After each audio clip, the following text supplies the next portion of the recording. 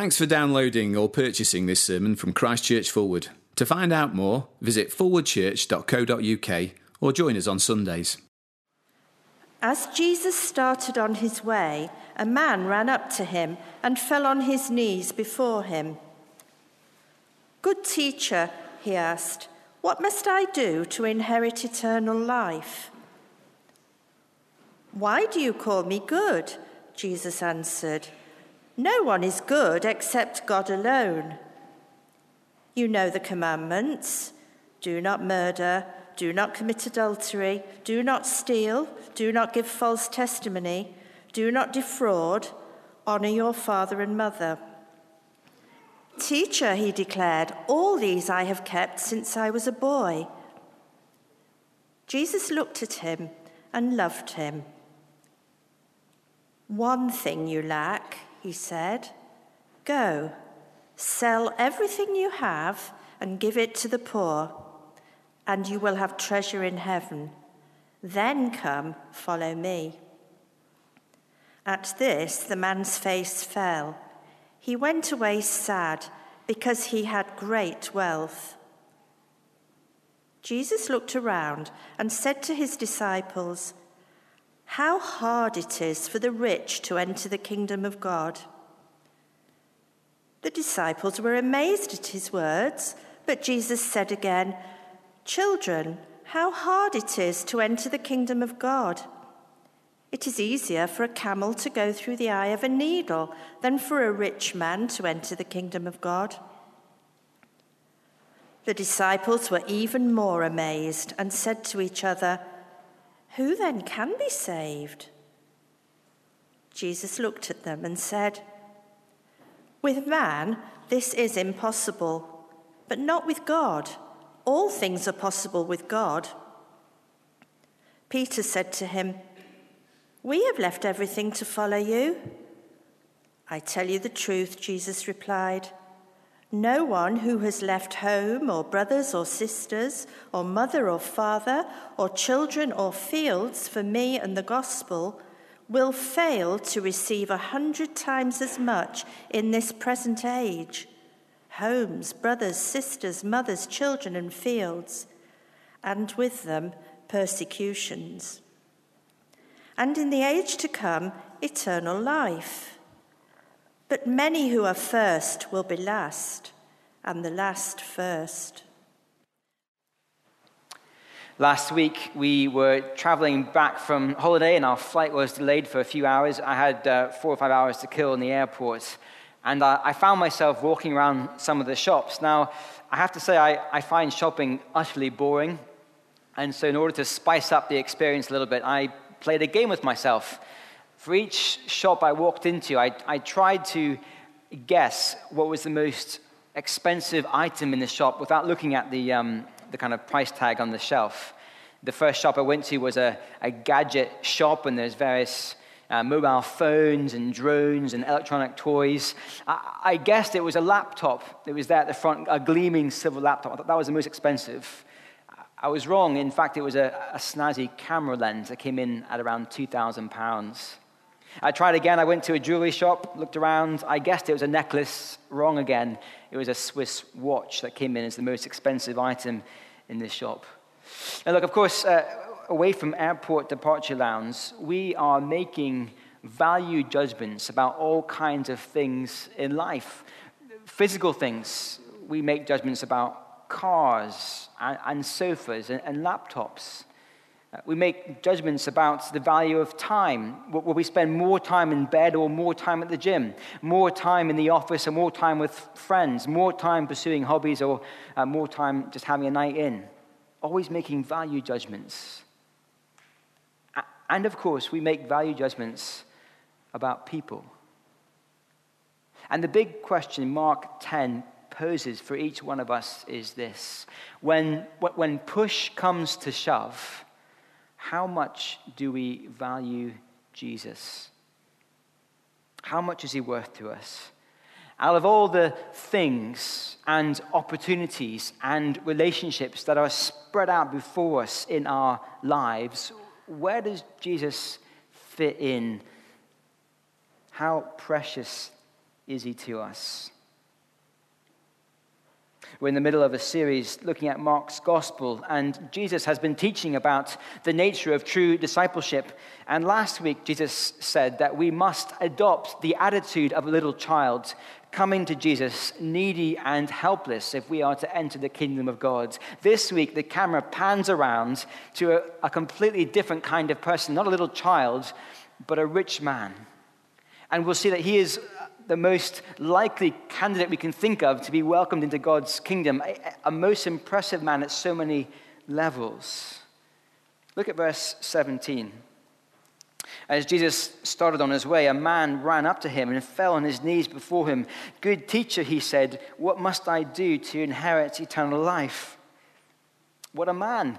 He's urgent. He comes running up to Jesus. He's humble. He kneels down before Jesus. There's none of the hostile questioning and testing of the Pharisees back in verse 2 of chapter 10. Now, this man really cares about what Jesus is going to say. And he calls Jesus good teacher. He wants to learn from him. This man cares about the big things in life. So often people just drift through life focusing on one day to the next, but not this man. There's something of a spiritual hunger in him to get to the bottom of what life is all about. And this man is rich.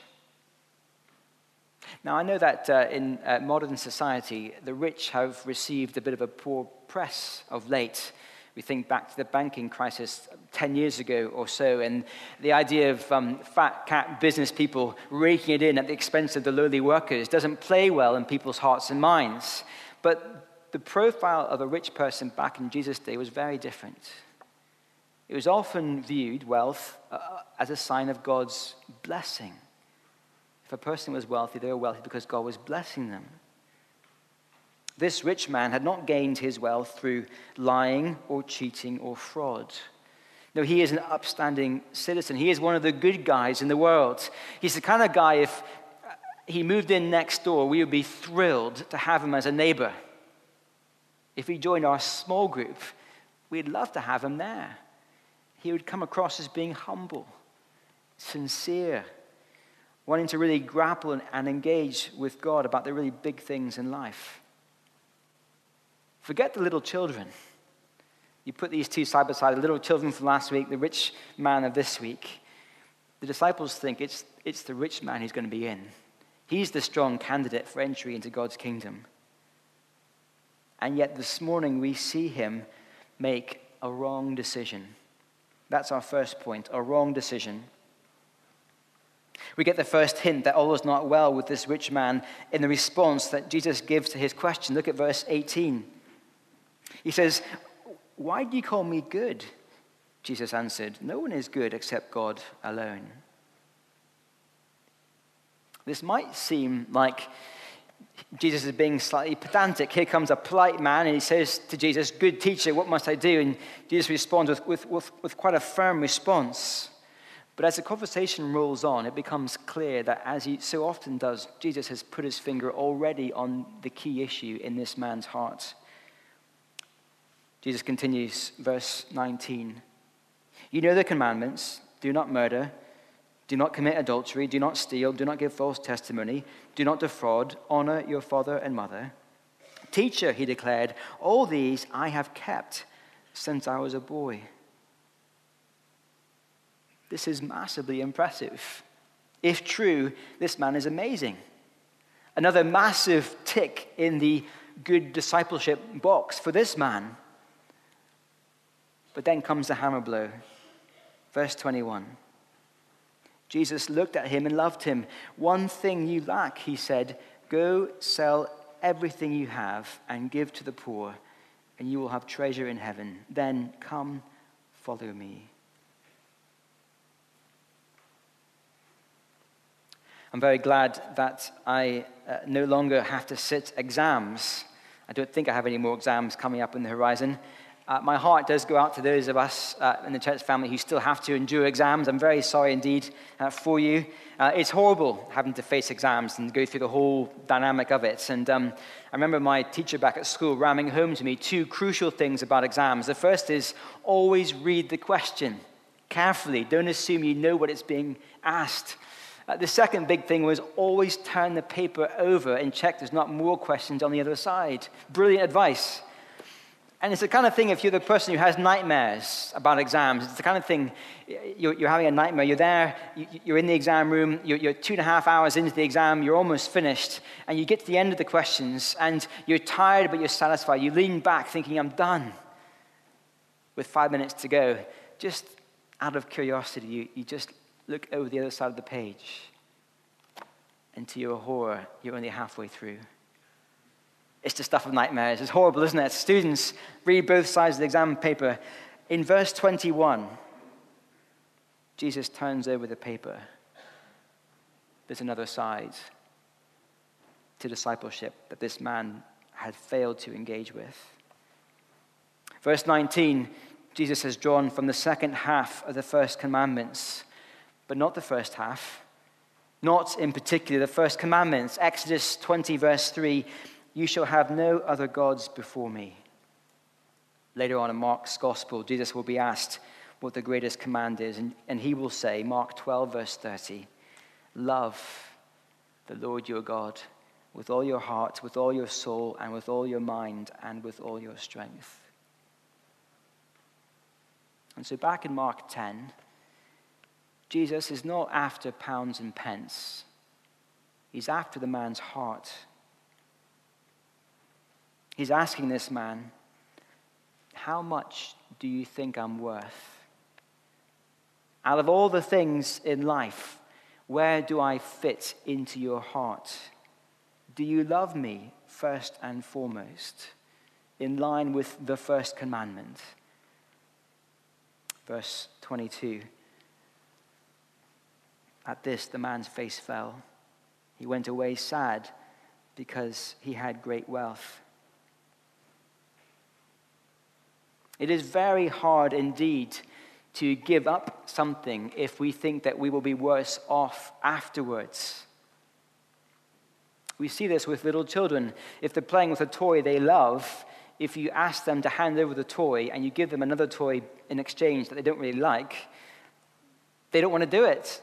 Often there's tears because they're worse off. They want to keep the better toy.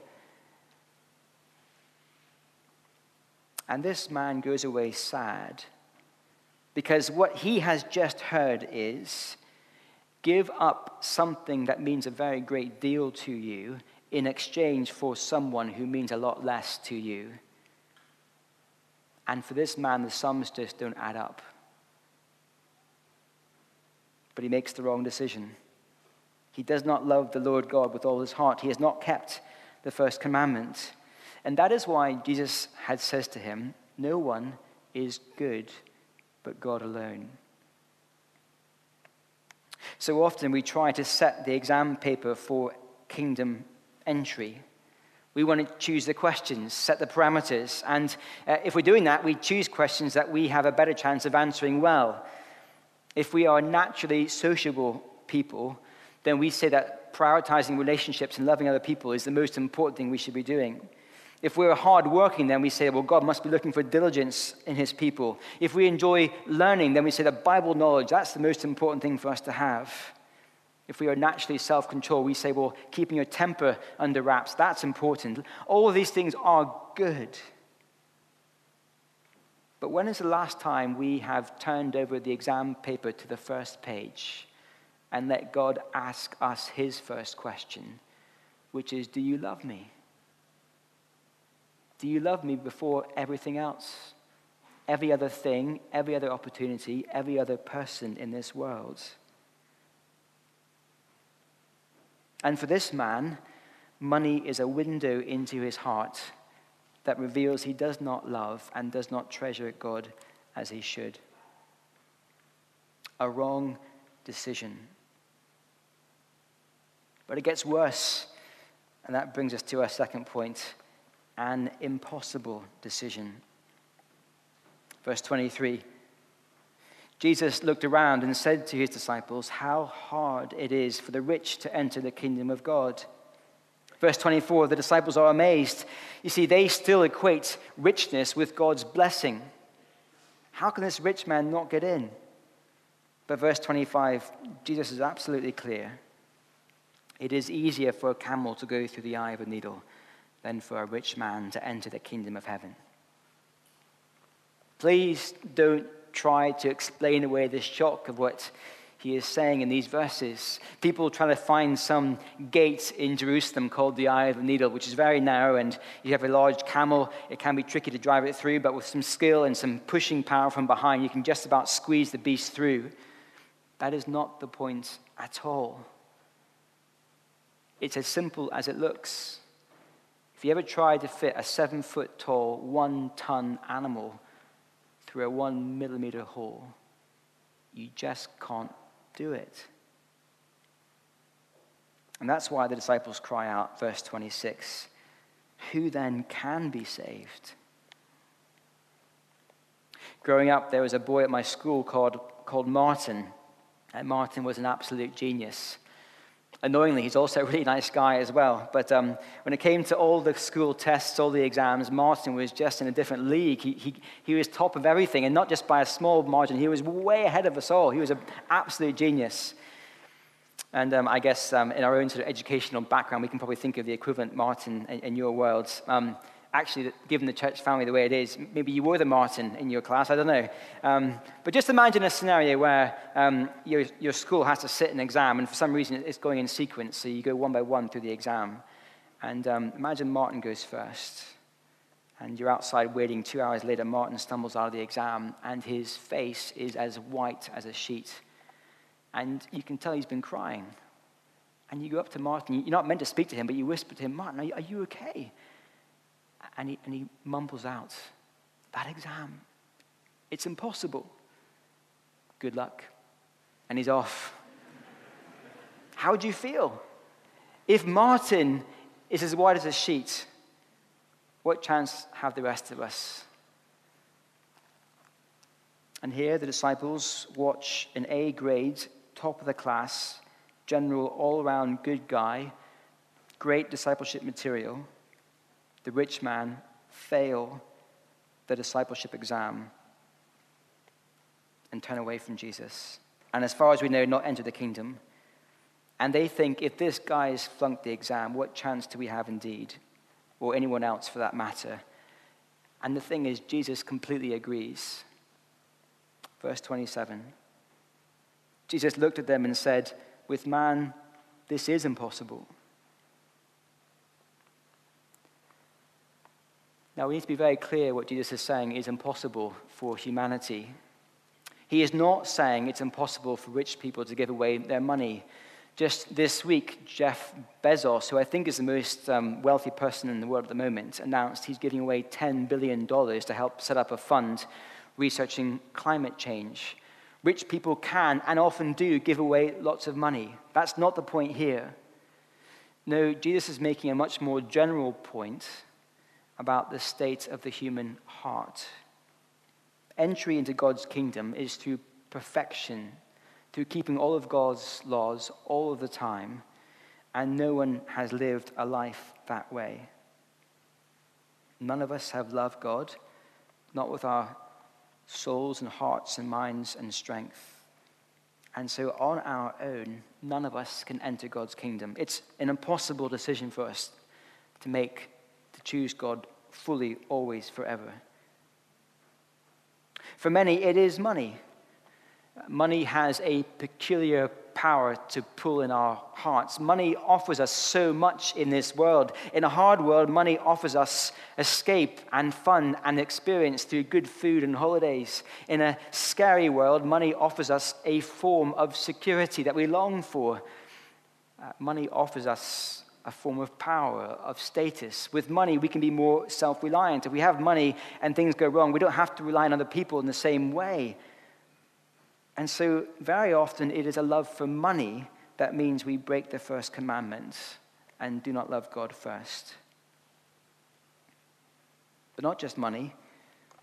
Within the context of Mark's gospel, we've been seeing the disciples drawn towards greatness. They've been putting themselves first and pushing others down to the bottom. They've been jealous over other people's ministry success.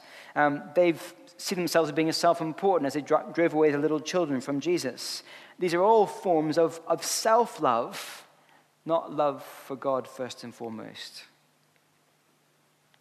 I realize that in global terms and in historic terms, many, if not most of us here at Forward, are very wealthy. And so it may well be money that has our hearts before the Lord. But it could be power. It could be status or the approval of others. Whatever it is, the decision to love the Lord with everything and before everything, it is an impossible decision for us. But notice how Jesus continues, verse 27. All things may be impossible, but not with God. All things are possible with God. And we might wonder how. We're not told explicitly in this passage, but there are some big clues. Verse 21, we read, Jesus looked at him and loved him. Even as this rich man was deciding to not love Jesus and to not follow him, Jesus was loving this rich man. And this takes us right to the heart of the gospel. This rich man would not give up his wealth to love Jesus, but Jesus had already given up his wealth to love this man. Think of the Son, the second person of the Trinity. He had it all in heaven, all the glory, all the honor, all the status, the perfect relationship with his Father. He chose to lay aside his glory, and he humbled himself, taking on flesh and becoming a man in the person of Jesus. In fact, this encounter with the rich man would never have happened unless Jesus had condescended to take on flesh. But more than that, we know from the context of Mark's gospel, 3 times we're told that Jesus must die. Mark 8, Mark 9, Mark 10. And so when Mark tells us in verse 17 that Jesus started on his way, he's not just filling us in with some random details. He's telling us that he's on his way to the cross. That's the whole dynamic at work in this context of Mark's gospel. And so when Jesus looks at this rich man and loves him, he's looking at exactly the kind of man for whom he's about to die. And on the cross, he lays aside his wealth in the most extraordinary way. He was willing to submit to death. He took on himself God's judgment, not for his sin, but for the sins of the world. And in giving his life as a ransom for many, he opens a way for forgiveness. A way for us to enter God's kingdom, not because of our love or what we do, but because of his love and what he's done for us. You see, there are 2 rich men in this story. The one who won't give up his wealth and goes away, and the one who does give up his wealth and dies for many. And that is how all things are possible for God. It is through the work of Jesus, as he loves and dies, that he makes what is impossible for us possible. And that is why we must become like little children, helpless and needy if we are to enter the kingdom. And so this morning, as we look at God's standards, his exam for us, which is perfection, and if we are aware of our failure, and if we think, my goodness, what chance do I have? Here's the good news. Jesus loves people. He died to bring forgiveness for those who do not deserve to be loved. And so come and trust in him. Come and live for him, knowing that he has died for you. It's through him that you have access to God's kingdom. A wrong decision, an impossible decision, and finally, a worthwhile decision. Verse 28, Peter said to him, we have left everything to follow you.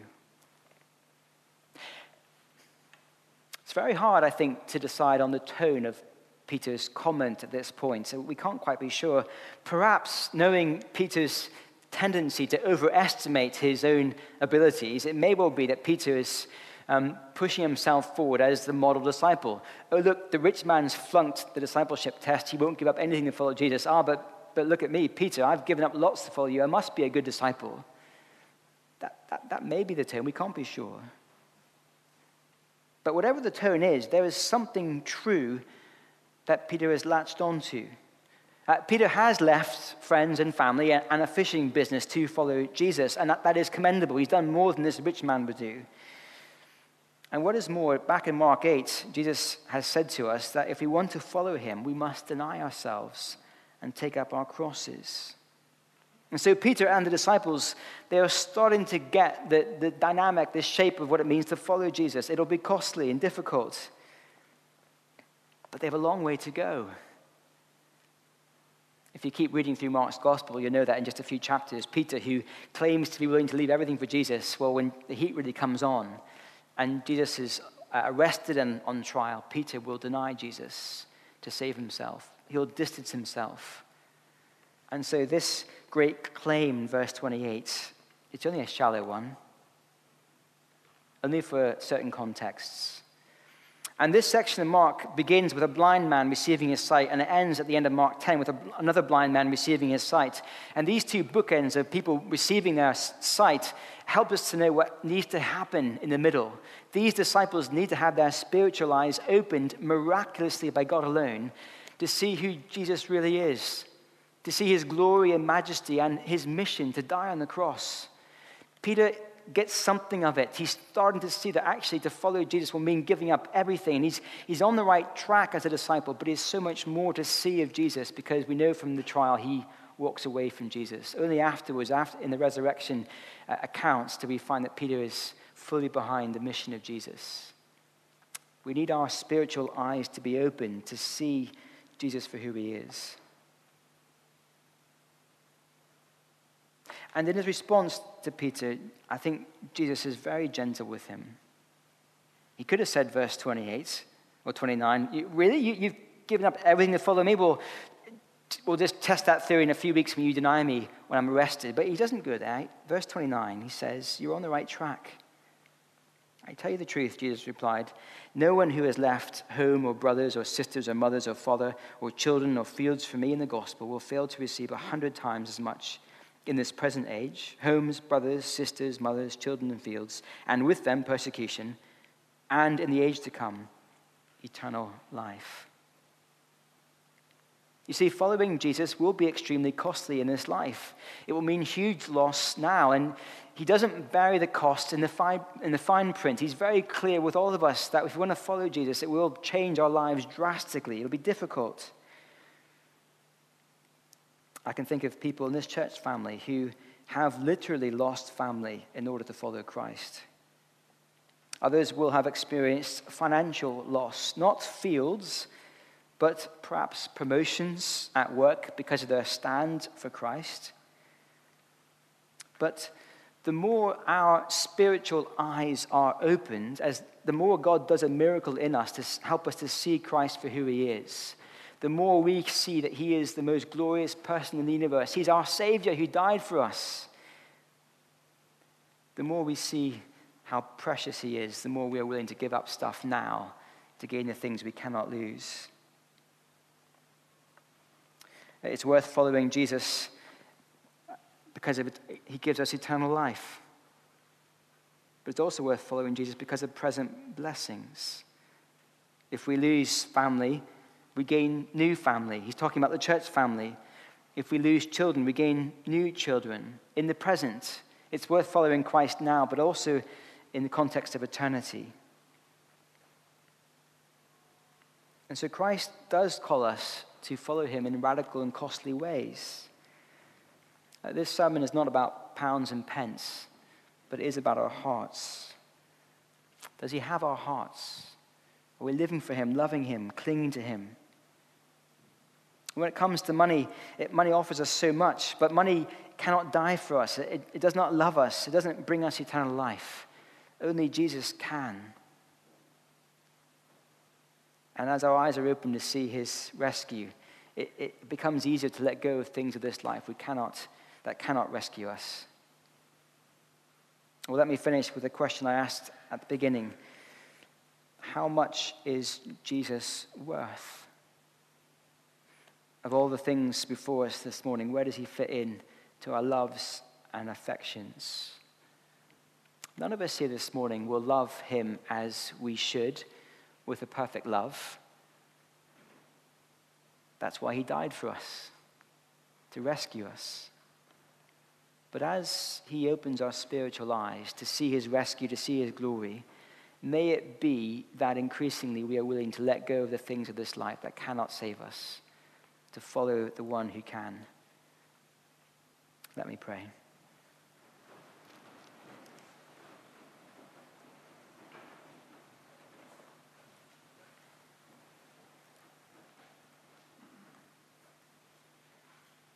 Jesus looked at him and loved him.